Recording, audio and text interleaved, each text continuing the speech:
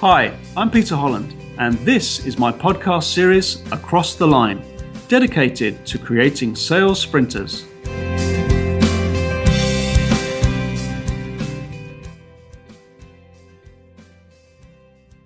So let me ask you a question. Are you creating interest or tension in your approach to clients?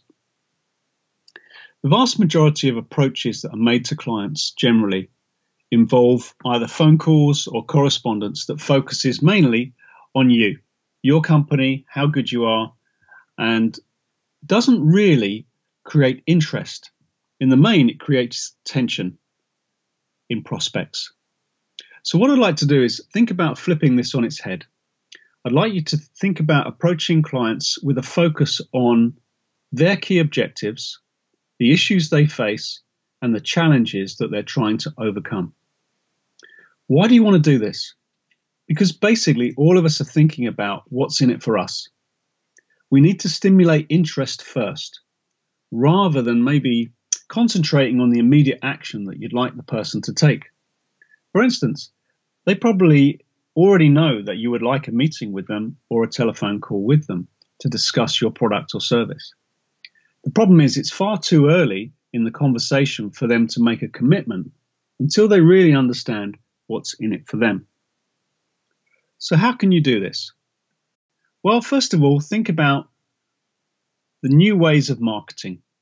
In the past, marketing was really focused about outbound activity. Generally, it was an interruption, either maybe cold calling, cold emails, or interruptive ads. But today's sales generation are really focusing on inbound marketing. They're creating interest, gaining permission from the customer, either through blogging, articles, or generally creating value for the customer. So we need to think, are our activities still relevant and effective? So any marketing activity that pushes products and services on customers is really that old outbound technique. What we really want to do is to use marketing techniques that rely on earning people's interest instead of trying to buy it. So what I'd like you to take away from this podcast is really a change of mindset, to stop focusing on you and your company and business and what you want, and to make that shift to thinking about the challenges and the value that you can add to your prospective customer. And I'm talking about amazing value. What value could you add that would make you irresistible in their eyes? Challenge yourself to come up with this. So they're thinking not just, oh, that's really nice, but rather, wow, that would be a dramatic improvement to our business.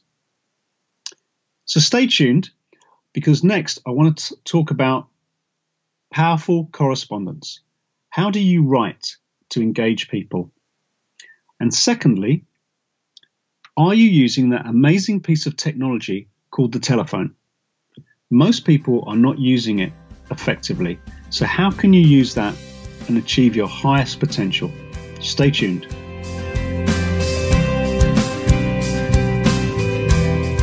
You've been listening to Across the Line with me, Peter Holland. For more insights, visit my website, linearstructure.com, and thanks for listening.